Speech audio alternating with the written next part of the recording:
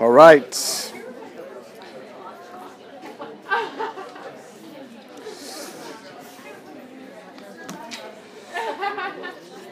Go ahead and open up to Ecclesiastes 5.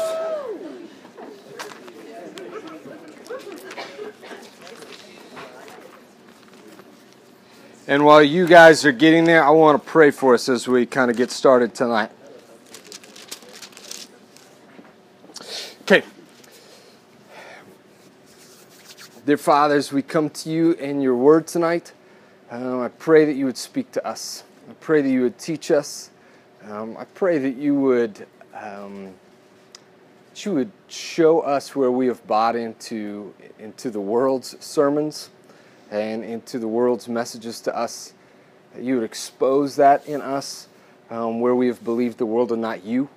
And that you would teach us to believe you in your word tonight as we study through it. I ask you this in the name of your Son, Jesus. Amen. All right, so we've been in the book of Ecclesiastes for the last several weeks now, and the point of Ecclesiastes, as the Bible Project puts it, is to target all the different ways in which we try to find meaning outside of God. And so we've talked about the search for significance or purpose or meaning through the accumulation of knowledge and wisdom to grow in our understanding and our accomplishment. We've talked about the search for those things through pleasure, and we've talked about the idea of chasing that in our work, in accomplishing things and in amassing things and in just working hard and working well.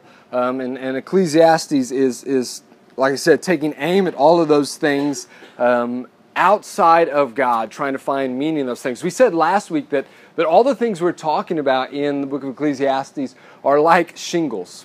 And that is, shingles are a good thing. They ought to be a part of your house. When you build a house, you want shingles, but they're a terrible foundation to build on. You don't use shingles to build on, and that's true of all of the things we've talked about. They can be good gifts from God, but when we try to make them the thing we build our life around, then our life is going to collapse in on that. It's a foundation that doesn't hold us. That's because of this reason. We've kind of hit on this verse a few different times, but this really is a big one in Ecclesiastes. It hasn't come up in any of our key texts, but Ecclesiastes 3:11 makes this fairly famous statement that God has put eternity in our minds, or some translations say eternity in man's heart. And because that is true, because there is this thing inside of us that knows that life is bigger than what we can see here, that means that all of these things that we would chase to find meaning in the temporary can never fully satisfy us, can never fully fill us up. And so what Koheleth, the teacher in Ecclesiastes, is trying to do is he's trying to do you a favor. He's trying to save you the time and effort, saying, man, I've been there, and you're wasting your time if you chased after these things as significant. And so, good things, but cannot be the ultimate thing. Now, one other thing we said last week is that this week's topic is a little sticky. That this one gets a little messier than all the other ones, and a little bit more tricky when we talk about it being, yes, good, but there's something extra dangerous, you could say, about the topic that we're looking at tonight. Tonight we're talking about wealth. We're talking about money and the ability to accumulate things to yourself. And the writer here in Ecclesiastes wastes no time in getting to the point. If you go to Ecclesiastes chapter 5, starting in verse 10, this first line is an arrow to the heart, I believe. Says this: "He who loves money will not be satisfied with money, nor he who loves wealth with his income. This also is vanity." So from the get-go, we see the issue here. This strong statement, he who loves money will not be satisfied with money. That's a really ironic and almost tragic kind of sentence. You can't really say that sentence about most other things. You see, he who loves steak will be satisfied by a good steak. She who loves fine wine will be satisfied by a good wine. He who loves his family will be satisfied by intimate relationships with his family. But he who loves money will not be satisfied by money. Think about how that works opposite of what you might expect in everything else. He starts off with this statement: he who loves money will not be satisfied by it, nor he who loves wealth being satisfied with his income. The issue around money, one of the many tricky issues around money, is that the more you need, and I'm going to say money a lot of times, or I might say wealth, but I really do kind of mean generically the accumulation of things that you can own, possessions, whether that's your money or the stuff you buy with it. And the issue around money is that the more you need it to be happy, the less chance it ever has of making you happy. That the more you long for it, which means people who really do want money in their lives have no shot at happiness, because generally when you want money to be happy, that's all you want to be happy. And because that's the only thing, and that is one of the only things that really can't do it for you, you're doomed to frustration with that. He who wants money, he who loves money, will never be satisfied by it. Verses 11 through 12 present kind of a couple other problems with it. When goods increase, they increase who eat them. And what advantage has their owner but to see them with his eyes? Sweet is the sleep of a laborer, whether he eats little or much, but the full stomach of the rich will not let him sleep. So, two other issues expressed here, and the first one is this. First one is an issue that is basically experienced by lottery winners and professional athletes who go from nothing or kind of living in poverty to hitting the big time really quick, or even superstars who kind of get big really quick. The year's 1990. I'm in kindergarten. I got a sweet flat top spike haircut there. And to me at that time, the baddest dude on the planet is a fellow by the name of MC Hammer. All right? And you may or may not, this is what's crazy. I'm talking 1990. Some of you guys are like, oh, I think my parents might have listened to MC Hammer. MC Hammer was the coolest dude ever. Basically, for those who don't know, for whatever reason, whatever, rapper in 1990 kind of just comes onto the scene, explodes on. He's got these huge, baggy Aladdin genie pants. We just call them Hammer pants now. And I knew as soon as I saw my first, commercial, I think it was a Pepsi commercial with MC Hammer, first time I saw him on the screen, I had to get me some Hammer pants, right? And so I got some Hammer pants, imagine this. I was like the smallest little white kindergartner in the world with these huge baggy Hammer pants, and I studied MC Hammer's dance moves so I could dance like him, and I tried to learn his raps so I could rap like him, and all these things. But the thing is, actually, in 1990, he wasn't just the coolest guy on the planet to me. He was literally like the coolest guy on the planet. He was selling out concerts. His albums were going like crazy. He was getting all these endorsements. He was getting his own cartoon on Saturday morning. There was an MC Hammer cartoon. Like, he was everywhere, and he was making tons of money. I think they said he was making $30 million a year around that time. And I don't remember the year, how soon after. I want to say it was something like 96, 97, that I found out that MC Hammer had already gone bankrupt after making $30 million a year in just a short amount of time. And part of it was really foolish decisions on his part, but they say actually one of the major issues was that MC Hammer, as soon as he got rich, that there was like 1,000 friends and family and sort of people who sort of knew him that gathered around pretty quick with their hands out. And this is experienced by a lot of people who've won the lottery or get rich quick, is as Kohelet says here, that when goods increase, when possessions increase, so do those who come to eat them, to consume them, to devour them. You get surrounded by parasites, by people who just want a piece of it. And then it throws this in here too, that sweet is the sleep of a laborer, whether he eats little or much, but the full stomach of the rich will not let him sleep. This is the second issue, that riches can rob people of peace. Because when you have a lot of money, as we said, it never fully satisfies, and so you find yourself doing one of two things at night. One is obsessing over how you might be able to gain just a little bit more, or worrying about the the possibility of losing what you have, making sure that you can maintain what you have. And so it gets difficult to live a life of peace, to get a good night's sleep, the writer says at least, when you got a lot of money. It's going to work against a state of peace in your life. Now he'll go on to this sort of worst case scenario parable to illustrate. In verses 13 through 16 says this, "There is a grievous evil that I have seen under the sun. Riches were kept by their owner to his hurt." Again, like, we haven't seen that kind of language used about the other things yet. Wisdom was acquired to his hurt. That actually hasn't been said in Ecclesiastes. It doesn't get said about hard work. I don't think it gets said about pleasure. It gets said about money, that there's like, you can actually gather money and pull it together to the point like it gets harmful to you. Riches were kept by their owner to his hurt, and those riches were lost in a bad venture. And he is father of a son, but he has nothing in his hand. And as he came from his mother's womb, he shall go again, naked as he came, and shall take nothing for his toil that he may carry away in his hand. This also is a grievous evil. Just as he came, so shall he go. And what gain is there to him who toils for the wind?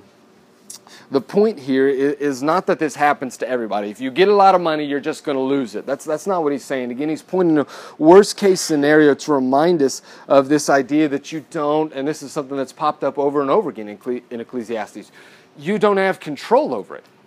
You can work really hard and you can gather up all you want, but you don't know when an investment is going to go south. You don't know when the market's going to plummet. You don't know when disaster is going to strike and it's going to cost you. So you really you can try your best to get your hands on this and hold it, but it's that word, vanity or vapor. You can't grasp it, even though you may convince yourself that you can, and you may lose it all in the process. And so it says that this man leaves the world with no more than he came in with. Verse 16, you see that same idea repeated again. This is also a grievous evil. Just as he came, so shall he go. What gain is there to him who toils for the wind? He might be kind of restating the point of that story, but he might also be sharing kind of a generic truth. And that is that actually this is the case for every one of us. No matter how much you gather up in your home or in your storage building or whatever it may be, in the end you're going back into the ground with the same amount that you had when you were born. And that is nothing. And this is a point that's made not just here, but in other places. Job 1:21 says almost the exact same thing. Luke 12:13 through 21, Jesus tells a parable about a man who keeps stocking up more and more for himself and then dies and basically gets to do nothing with it.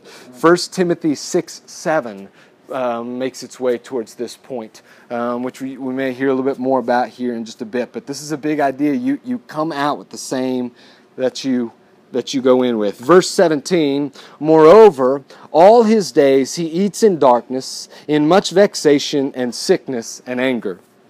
Now, if that verse sounds at all familiar to you, it's because I specifically mentioned it on our first night here. I talked about this idea that Ecclesiastes is not a very good coffee mug verse. In other words, or a coffee mug book. It's not a book that people take verses from and they slap those onto coffee mugs, because there's a whole lot of stuff that's not very inspirational. And so I specifically mentioned this verse. I said, like, who's going to put Ecclesiastes 5:17, and all his days he eats in darkness, in much vexation and sickness and anger. I was like, nobody's ever going to put that on a coffee mug, right? Little did I know how wrong I was about that statement. Because just a few days later, I stepped out onto my porch to find this box, and reached into the box, only to find my own Ecclesiastes 5:17 mug that someone had given to me. And so literally, like, every morning since then, I've been drinking from this. And I'll look down and be drinking here and start laughing as I look at words about the darkness and vexation and sickness and anger in my life. So I do, another biblical concept here, that you ought to give honor to whom honor is due. And I still have no idea who stuck this thing on my porch. So don't be bashful, don't be shy. I gotta know, who did this? Who put this on my porch? It was not me. It was not me. Who? Who did? Seriously? Kelsey knows. Do you know? I don't know. Ah, But it wasn't me. fine. Fine. No honor to whom honor is due. Whoever wants to come claim it, because it's hilarious. Okay. In heaven will be great. All right. Sweet. Okay. What? Coming. Verse. All right. On to verse 18. Chapter 5, verse 18.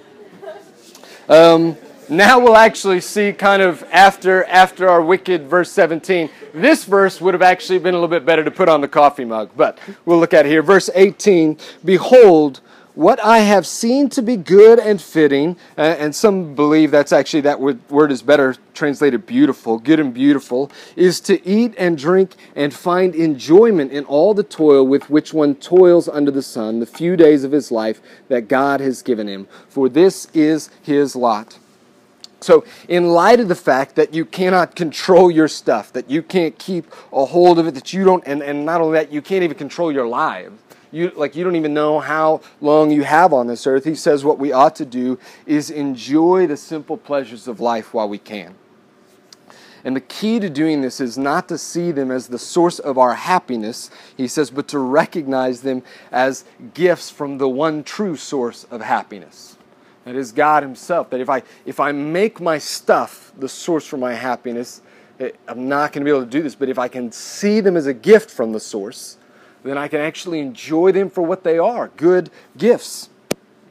And this plays out, like I said, with money as well. It's not inherently even a bad thing. He'll say in verse 19, everyone also to whom God has given wealth and possessions and power to enjoy them and to accept his lot and rejoice in his toil, this is the gift of God. For he will not much remember the days of his life because God keeps him occupied with joy in his heart. So now we see he's been saying some pretty sharp things about money and wealth. But here he even says that you can actually even enjoy wealth. You can enjoy that even as a gift from God. You can enjoy possessions as you have them, though you don't need them. And then he says, he has this really weird line. He says, God has given, verse 19, God has given wealth and possessions and power, or some translations say, and the ability to enjoy them. That there's actually, that in and of itself, that ability to enjoy those things is a gift from God. How? In what way is the ability to enjoy your stuff a gift from God? How is it that money can be something that God grants to us, or the gift to be able to enjoy that stuff? Not saying that we need them, not saying that God is interested in giving lots of money to everybody, but the ability to enjoy it comes from him. Here's what I think the answer is, and I hope I'm not overinterpreting the passage, but we read the very first verse, chapter 10 says this, that he who loves money cannot be satisfied with it, cannot enjoy it. And so I think the gift that God gives to a person is the ability to see that money is not what he needs. That the ability to be able to have money and have a full grasp on this truth, that this will never fully satisfy me. And when God gives us that ability to see and enjoy him as our true hope and our true joy, then that actually allows us to take things like money even and enjoy that rightly. Whereas when we put, like I said, all our hope in this, it will never fully satisfy us. And so the gift from God is the ability to recognize that he is the true source that keeps our hearts from being wrapped up in it. Verse 20 says this weird thing, for he will not much remember the days of his life because God keeps him occupied with joy in his heart. What he's describing is, you know how anytime you go, actually it's a phrase, it's a common kind of cliche phrase, time flies when you're having fun. The idea is when you're enjoying something, then you don't actually spend a lot of time thinking about what you're missing out on or what you wish would be happening or whether this thing is actually good for you. Like you're just absorbed in it And so time seems to move quickly past. He says, a person who has a right understanding of the good gifts of God is not going to spend their days looking back in some weird nostalgia, wishing for the good old days. And they're not going to spend their time wishing that things will get better in the future. They're simply going to be able to enjoy God and His gifts as they are. And so time flies when you're having fun. In a good way, this person will be absorbed with the joys of life. And now he'll show us actually one other way in which a man might not enjoy his wealth. Verse 20, or actually into chapter 6 now. Chapter 6, verses 1 through 2. There is an evil that I have seen under the sun, and it lies heavy on mankind, a man to whom God gives wealth, possessions, and honor, so that he lacks nothing of all that he desires, yet God does not give him the power or ability to enjoy them, but a stranger enjoys them. Again, Koheleth wants us to always be aware of this truth that we do not control all of this. We might have all the things we desire, and yet we could lose it all to someone else through means of injustice or war or an unjust king or through thieves or through dying early with no kids, and then our money goes to some stranger that we'll never even know. Like with all our desire to get a hold of this, we may not even be able to. Verse 3, he says, if a man fathers 100 children and lives many years, so that the days of his years are many, but his soul is not satisfied with life's good things, and he also has no burial, I say that a stillborn child is better off than he. For it, that's the stillborn child, comes in vanity and goes in darkness, and in darkness its name is covered. Moreover, it has not seen the sun or known anything, yet it finds rest rather than he, that is, rather than the man who lives a long time with no satisfaction. Even though that man should live 1,000 years twice over, yet enjoy no good, do not all go to the one place. So here's another version. The first version is you have a whole lot of money and no kids to give it to and die off early, and that all goes to a stranger. On the flip side, you may have hundreds of kids, and you may live an extraordinary long life. In Old Testament times, those were two of the biggest blessings a person could have in their life. Many children and a long life. One of the biggest things you could have. And he says you could have all of that and it still end up being nothing to you. This too could be a life that you do not enjoy and could end with a death unlamented. He says a person who has no burial. That is like no one around to even mourn you. You may have children, but they don't even care that much about you. And he says it's better to have never been born. It would be better to have never been born than to live this life with a lot of stuff and a lot of kids and a long life, but not even have the ability to enjoy it or to form any sort of meaningful or lasting relationships in it. Last couple verses, verses 7 and 8. All the toil of man is for his mouth, yet his appetite is not satisfied. For what advantage has the wise man over the fool, and what does the poor man have who knows how to conduct himself before the living? Verse 9 actually, better is the sight of the eyes than the wondering of the appetite. This also is vanity and a striving after the wind. So he's talking about eating here when he says all the toil of the man is for the mouth, yet his appetite is not satisfied. But this eating is being used as a metaphor for the need for us to consume. That is that man works for this ability to consume things, to get more and more and more and use it to my joy and use it to my purpose and use to my meaning. But he says we have this appetite that's always going to outrun your ability to gain things. That your appetite is faster and stronger and longer lasting than your ability to gather stuff to yourself. And so you will not win that contest. You can't do it. And it doesn't matter if you're rich or poor or wise or a fool. All of us are going to struggle with the same idea that we'll never be able to get enough to satisfy us. And in contrast to consuming gifts, he talks about the wondering of the appetite in verse 9. He says, better is the sight of the eyes than the wondering of the appetite. What he says, it is better to have this ability to see things rightly as they are, a gift from God. rather than something that I try and gain everything. Again, this is all the difference. If you need things like a person needs food to survive, if you need things to bring meaning, if you need possessions, if you need a bigger house, if you need a nicer phone, if you need a greater savings account, if you need these things to provide you with meaning or with joy or with significance in your life, then they will never be able to satisfy you. They'll never be able to do that for you. But if you can find meaning and significance and joy in God, then you are able to see these things and enjoy them as good gifts from Him. One last word before I kind of break and then Rachel will get up here. You may be thinking to yourself as we've gone through this study, like, man, Ecclesiastes sure paints a really bleak picture. And I'm not sure if it always works that way.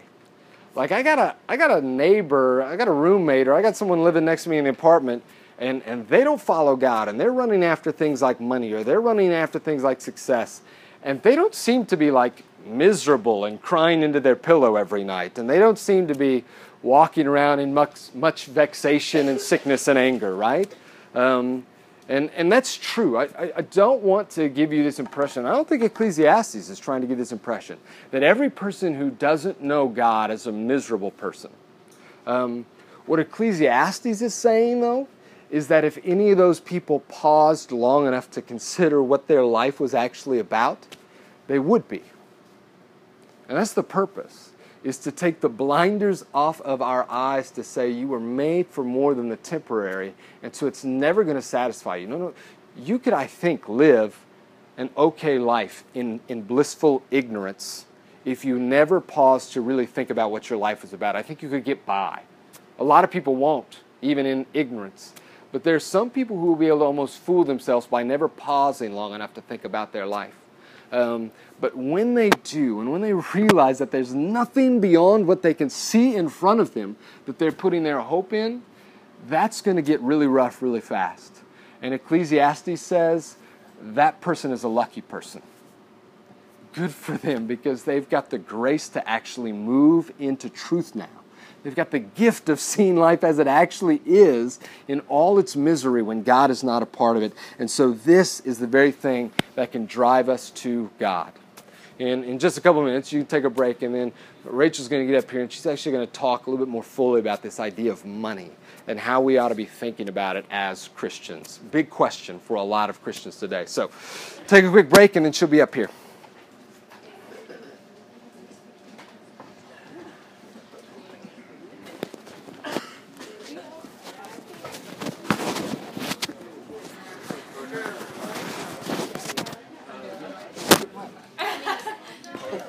Coming soon? Will we die soon? No. There'll be a new mug coming soon with that verse. Oh, and she said, you'll no, I didn't get heaven. that. And I I was didn't like, get coming that. soon. And then, like, I don't think people, like... No, I didn't get it all. No, I didn't get it. Oh, Okay. it's so stupid. No! Jump.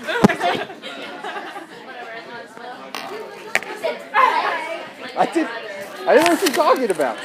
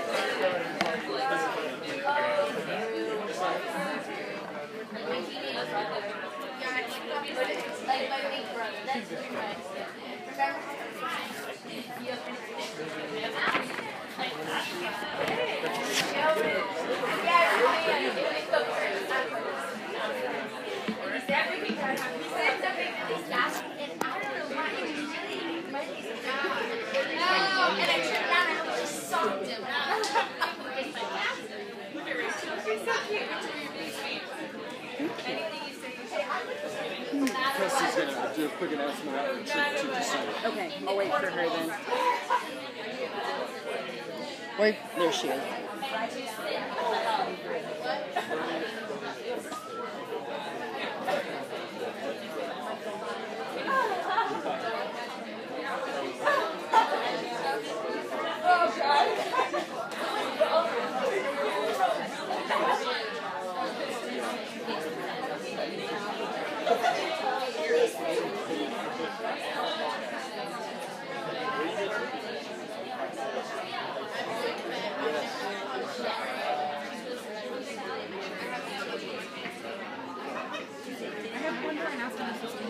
When do you want me to do it? Yeah, whenever you're ready. Okay. I'll just say 1 more minute.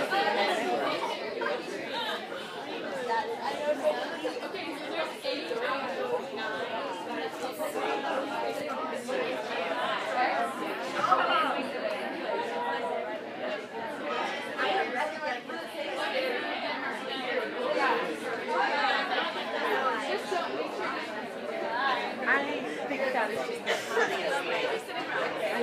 I don't know. I do not know. I think it is wonderful. I don't want to ask. No, yeah, I do. I would know what else.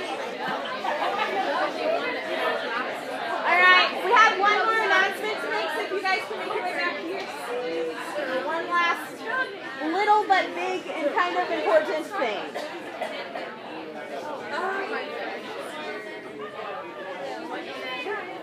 Okay, I know that this is really weird to think about, but we only have 2 more times we only have 2 more meetings at the table before we will be going on our winter retreat.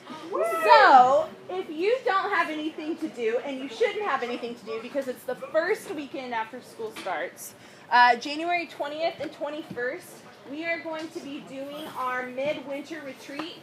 And for those of you who aren't really familiar with the retreat, it's just a single overnight. We go out to some cabins near Tulsa, and it is so much fun. We have an awesome speaker this year.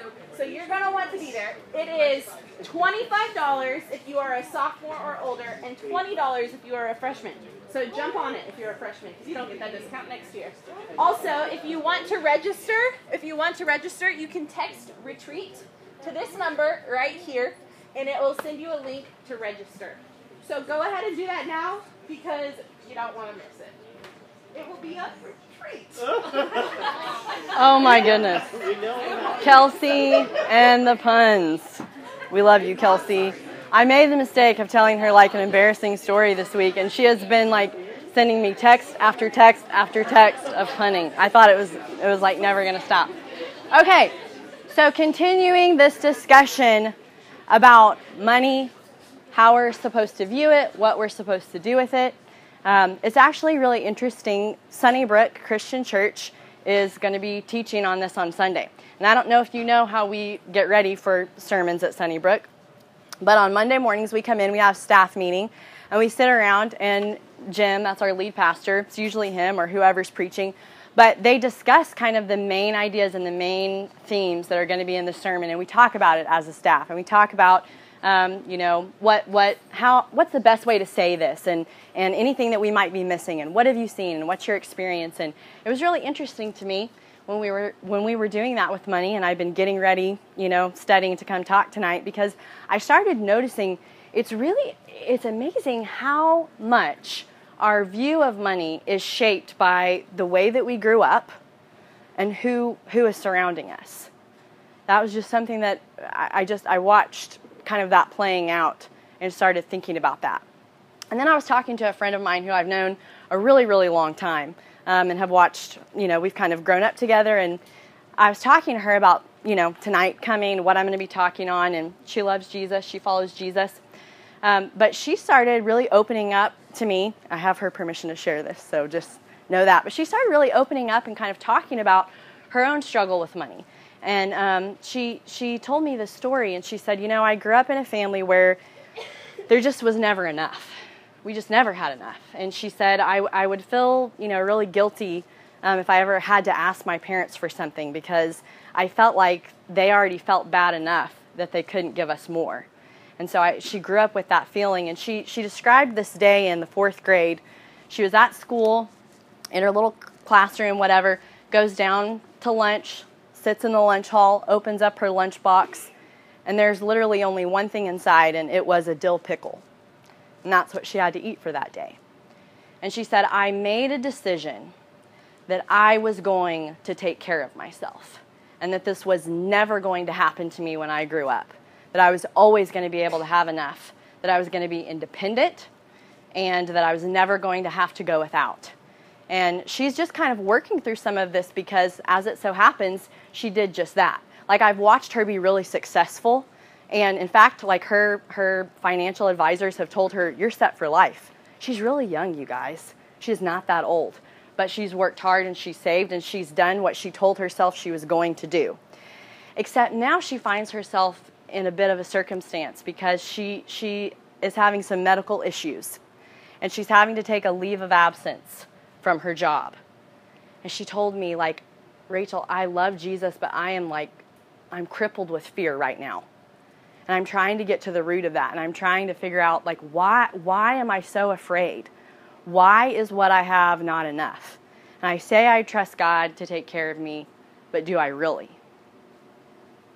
And maybe you're kind of on the opposite end of that. Like, maybe you grew up with a lot. And maybe you found some identity in that as you started to get older. Maybe you did. Maybe your parents had money and you had things handed to you and you started to really love the fact that, you know what, everybody knows I wear that brand. And you know what, this is the car that I drive. And that's the way that's going to stay. And maybe as you got older, you started just finding so much meaning in that and in being that person. Maybe you really consider that in as far as like college and career, because I've had this, and to not keep up that lifestyle as I am entering my own adult life would be crazy, because I've seen what this has to offer, and I have to keep that up because, again, I wear this brand, I drive this car, this is who I am. Maybe that's where you are. Or maybe you're just kind of somewhere in the middle. Like maybe you grew up and you did have enough, you had food to eat and you had clothes to wear and you had shelter, but maybe that was about it. So I just want to ask you to think about your experience and the way that you view money. Like if you're that person who's right in the middle, did you find yourself as you got older wanting more? Did you find yourself thinking, I'm going to go to college to get a really good job because I'm tired of watching my parents go paycheck to paycheck. There must be more to life than this. I want to travel. I want experiences. I want to have the security that I think money can provide. I want to have the comfort of that.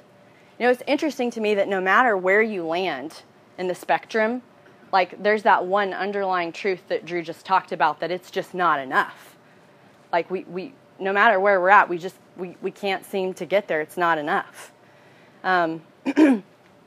Here's the really tricky part, you guys, is what Drew was saying at the end when he was wrapping up. I'm sure you know those people. I'm sure you know those people who are not stopping to take the time to really think through what they're doing with their life. And when you look at them, it sure looks like money is satisfying them. I think that that's some of the danger.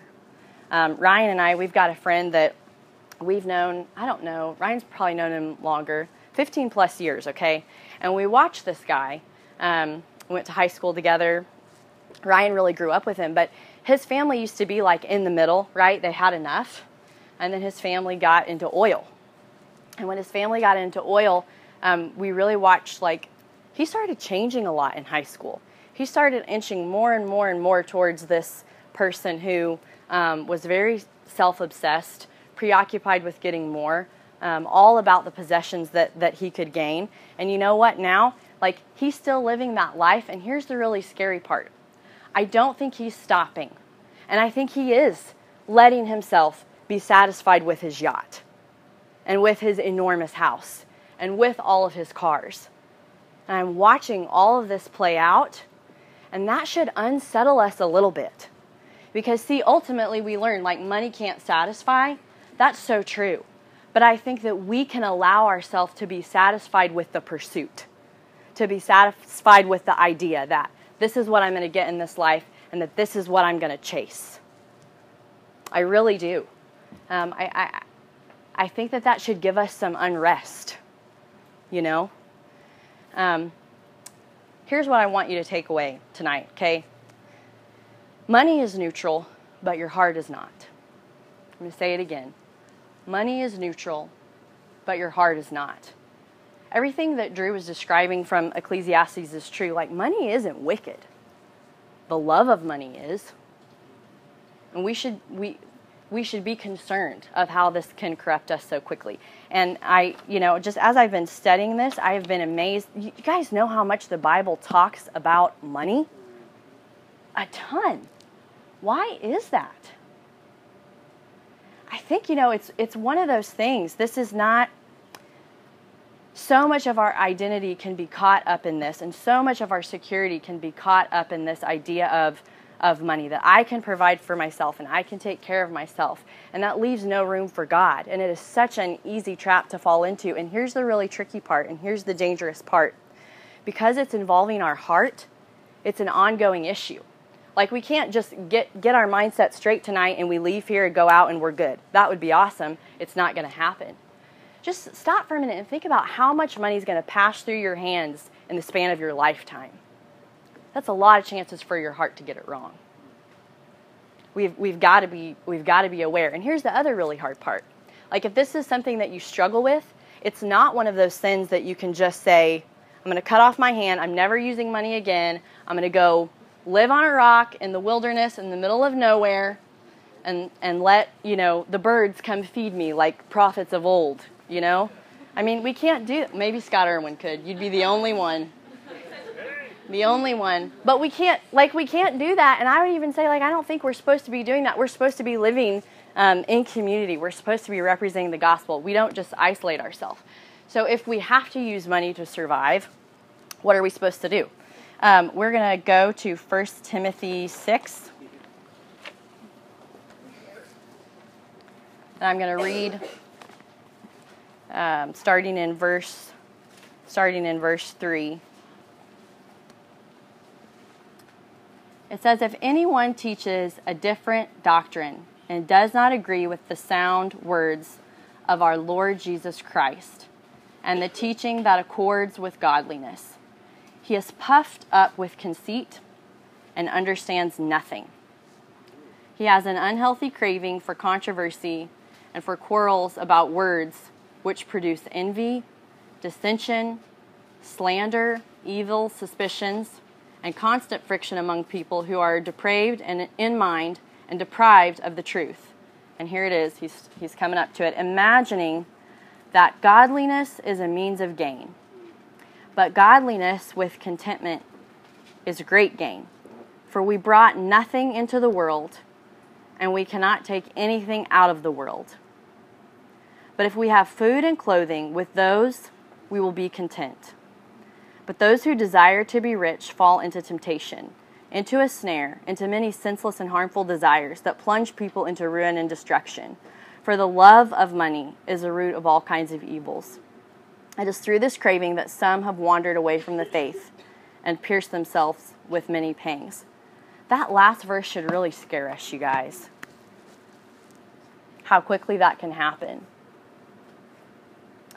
And I want to think for a minute about just our hearts where money is concerned, and kind of about the why behind it. And that's really going to be my challenge for you guys tonight, is later this week to get alone with God, to pray through your heart. But I really do, like my friend who said, I'm trying to get at the root of this fear. That's my hope and my prayer for all of us, is that we would get at the root of some of that. Why am I wanting more? Why am I letting some of this define me? What is it that I'm working towards? What is it that I'm hoping to gain? What's my identity hoping to be, caught up in? I think those questions are important. And so if we see, when we go through Ecclesiastes, if we see that, again, money isn't wicked, it's our hearts that can be. I want to also ask the question, how are believers supposed to handle our money? How are we supposed to do this, and how are we supposed to do it well? Paul's writing here in Timothy, and he takes a little bit of a break, but let's pick it back up in verses 17 through 19. He says, "As for the rich in this present age, charge them not to be haughty, nor to set their hopes on the uncertainty of riches, but on God, who richly provides us with everything to enjoy." You guys seeing a theme here? Right? They are to do good, to be rich in good works, to be generous and ready to share, thus storing up treasure for themselves as a good foundation for the future, so that they may take hold of that which is truly life. I don't know about you, but there's been times in my life where I really, really wrestle with this idea. Like I've sat under a lot of good teaching, and I personally know what the Bible has to say about money and how that should shape my view. And I just am going to confess to you tonight, like there have been times in my life where I have been like angry about that, and where I've almost seen God as like hateful in wanting me to have such a generous heart. And I think like when that happens to us and our heart is going there, like we have an incomplete view of the gospel when that's happening. Because the way that we're called to live, and the way that we're called to live with our money, I want you to understand, I want myself to understand that is also a gift to us. Like that is for our greater good, that we would build the kingdom, that we would seek Christ first above all else. And back to kind of that theme of ultimately, that is what's going to satisfy. And sometimes it can be hard in the moment, and if I catch my heart hardening over my money or my wealth or what I have and wanting to hold on to it too tightly, that needs to be the first place I go, is understanding that I'm the one who's wrong. And I need to get before God, and I need to repent, and I need to get in community, and I need to fix my eyes on the gospel. I need to ask God to change my heart. I need to repent of those things. Paul says in Philippians, he's actually talking to the Philippians, and he's thanking them because when he was in Thessalonica, which if you've been with us this semester, like you know, we were studying Thessalonians, but he's thanking them, and he's saying, "Thank you for providing for me, and I know you're going to continue to provide." And basically, he's saying like, you know, like I'm so happy that you're giving money, but his whole reasoning behind it, when you're reading that verse, is here's the line he says. Because I long for you to have the fruit that is the result of that giving. Like so many times we think, you know, that something's going to be so hard for us, it's going to be so hard to give, and that's because it is. That should be an indication to us. Like if it feels like, ooh, no, I don't want to do that, that should be an indication to us that we probably need to check our heart. You know, it should be saying, like, God is after our holiness, He's after our heart, He's after us. And so when He's asking us to live with hands that are open, like that's for our greater good. There's a reason for that. It's going to produce fruit. And God doesn't need your money. Like I hope you know that. God doesn't need your money. But it is one of His main ways of growing children. I do believe that. I think it's such an important piece of our sanctification is and doing this well and living the Christian life well and following Jesus is holding those things loosely and giving generously, because that's what helps keep my heart in check. That's how I'm going to continue to be sanctified and blameless and pure, and that's how God's going to refine me, and that's huge. I remember growing up, and if you grew up in church, like you probably heard this, you know, you give your tithe, you give your 10%, it comes off the top. My little Sunday school class, like you don't spend anything before, you know, if you have the dollar, you know, that 10 cents goes first. Some of you who didn't grow up in church might be thinking 10%, like that's a lot, you know, maybe that's where you're starting, but that's not where I was starting when I had a job. This was really like ingrained in me, was this idea of tithe and this idea of 10%, you know, this was huge. And so I got, well, my first job, I wasn't following Jesus at all, but a few years down the line, having my job, following Jesus, and it was like a no-brainer for me. Like, absolutely, for sure, 10%. You know it. It's coming off the top. I'm giving that. I remember the day, I remember where I was when I realized that God might actually want more than 10% from me. Because where I was at, the 10%, yeah, you know, like it was hard sometimes, but mostly I was fine, you know, and it was just something I had resolved to do, and that's great. Like, I'm thankful that I was doing that. But I had this moment where I realized, like, what if He wants more? what am I going to do? And I had duped myself, I don't know how, into thinking that when it came to money, like the 10% was God's and that was fine and I would always be fine with it, but the 90% was mine and I could do with it exactly what I wanted.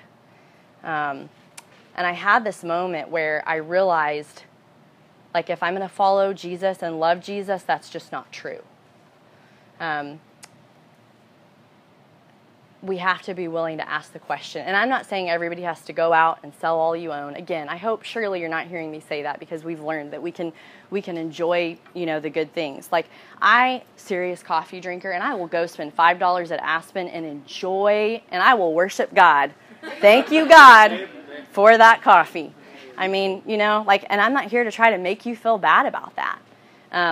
But something that really stuck with me was when I was in college. I was interning with a church and a youth group, and we went to Memphis, and we spent a week helping people that truly were poverty-stricken build houses and repair their homes that they were already in, and just spent the week serving them. And I got to meet the director, and he was seriously a cool dude. And he was there, he and his family, this was their life. I was there for a week. They were living this, that was their ministry. Super cool guy. But he had a lot to say about, and it was really the first time I even remember hearing, he had a lot to say about the pursuit of the American dream and how that could so quickly entangle and ensnare and entrap us, and how it could ruin our hearts and harden our hearts towards God and towards spiritual growth. And he and his own wife, in their life, they were truly living this out. And how they were doing that is, before he came and worked in this ministry, he was a stockbroker, and a super successful one. And he and his wife, they loved Jesus, and as they kind of wrestled through, okay, what are we supposed to do with, how are we supposed to be handling our money? They both really felt God calling them that whatever the median income was for that year, say it was $40,000, I'm just making that up, they decided that we will live on $40,000, and whatever we make, we're going to give the rest. And we're going to allow that to serve, the kingdom of God. And I'm not here to tell you that you have to do that. But I am here to say, if you want to follow Jesus, you need to be willing to. You need to ask that question. Because when Jesus says, come and follow me, and I'm after your heart, we don't get to just give, here's the 10%. I'm going to keep the 90 over here, like I thought. That's just not how it works. That wouldn't be for the best of us. That could ruin us. And so I hope that wherever you're at, here's the other thing, guys, it's not going to get easier to give. It's really not.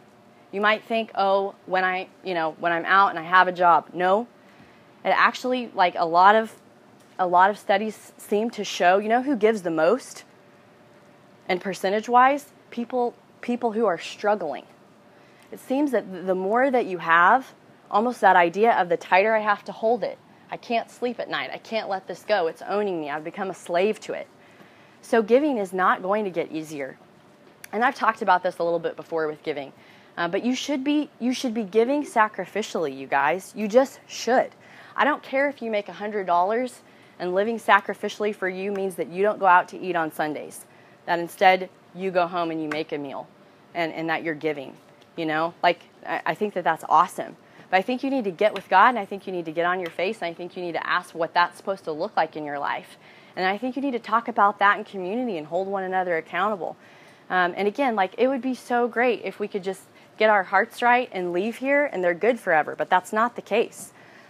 Your income's going to change over the years. Things, your needs are going to change. This is something that we have to continually bring before the Lord and ask, God, what am I supposed to be doing with this?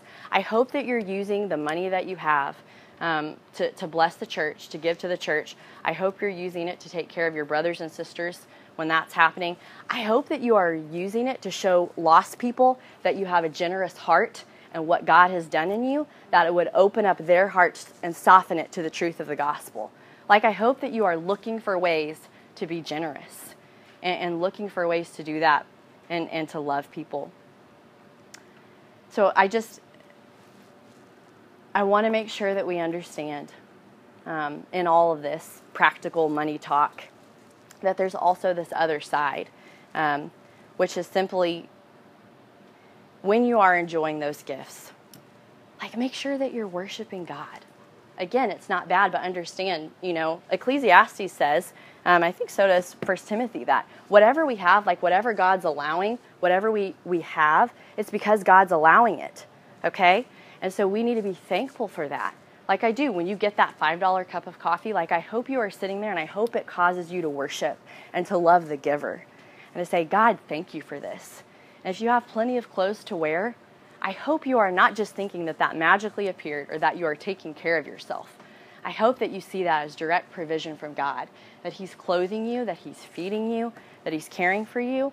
I hope that as we put God in His proper place, that we can truly enjoy those gifts and that we can just love Him more. Because that's the point of the gifts, right? It's to stir up in me worship. It's to stir up admiration. It's to stir up, like, God is so incredible. He created this. And He's giving this to me. Like, you ever just stop and think about, God could have just given us, like, bland stuff to eat. But He doesn't. Like, food is amazing, right? Like, there's so many good things. And even clothes, like, if you like fashion, that's cool. I mean, that's fine, It is. Like, okay. Like, there's so many different things that, like, you didn't just think that up. You know that, right? Like, God put these gifts in us, and He gives us these things to enjoy, and even our talents and all of that. It's to cause us to love Him more. It's to cause us to worship. It's to cause us to further His kingdom and to seek that first above all else. I want to just pray for us and pray for our hearts, but I am serious about that challenge. I want you to spend some time alone with God this week asking, like, where am I falling short in this area that I need to stop and repent? And if you are struggling with that seems so hard, where do I need to go back to the gospel? Where am I wrong? And then talk about that and confess that in community. God, we are grateful to You, not just for Your gifts. I'm so grateful to You, God, for Your word and for Your Holy Spirit. And that You don't just leave us with money and then no instruction. You don't just leave us with wealth or possession and no instruction, things that could so easily ensnare us and entangle our hearts. But You tell us how we're supposed to live that out. And not that it's easy, and not that it's even an easy conversation. It isn't. But we can trust Your Holy Spirit, and we can trust Your church. We can trust what You're going to do in our hearts, what You're going to do in community. And for that, I am so thankful. And God, I do pray that You would give us hearts that are generous, hearts that are seeking You first above all else and seeking Your kingdom. I pray You would rid us of our selfishness. I pray that You would give us a greater understanding of the gospel. I pray that You would fill us with love for those around us and an understanding that when we're giving, it's to help others. I pray, God, that would be more important to us than the car that we drive or the things that we have in our closet or the latest computer. God, may we love You and may we love people. It's in the precious name of Jesus that we pray. Amen. Hey guys, I think it goes without saying, but like this really isn't, it could be a complicated conversation. And so Scott and Drew and I are here. We're always here. We would love to talk more with you anytime. Think we have food? We have food? All right, stay around, eat.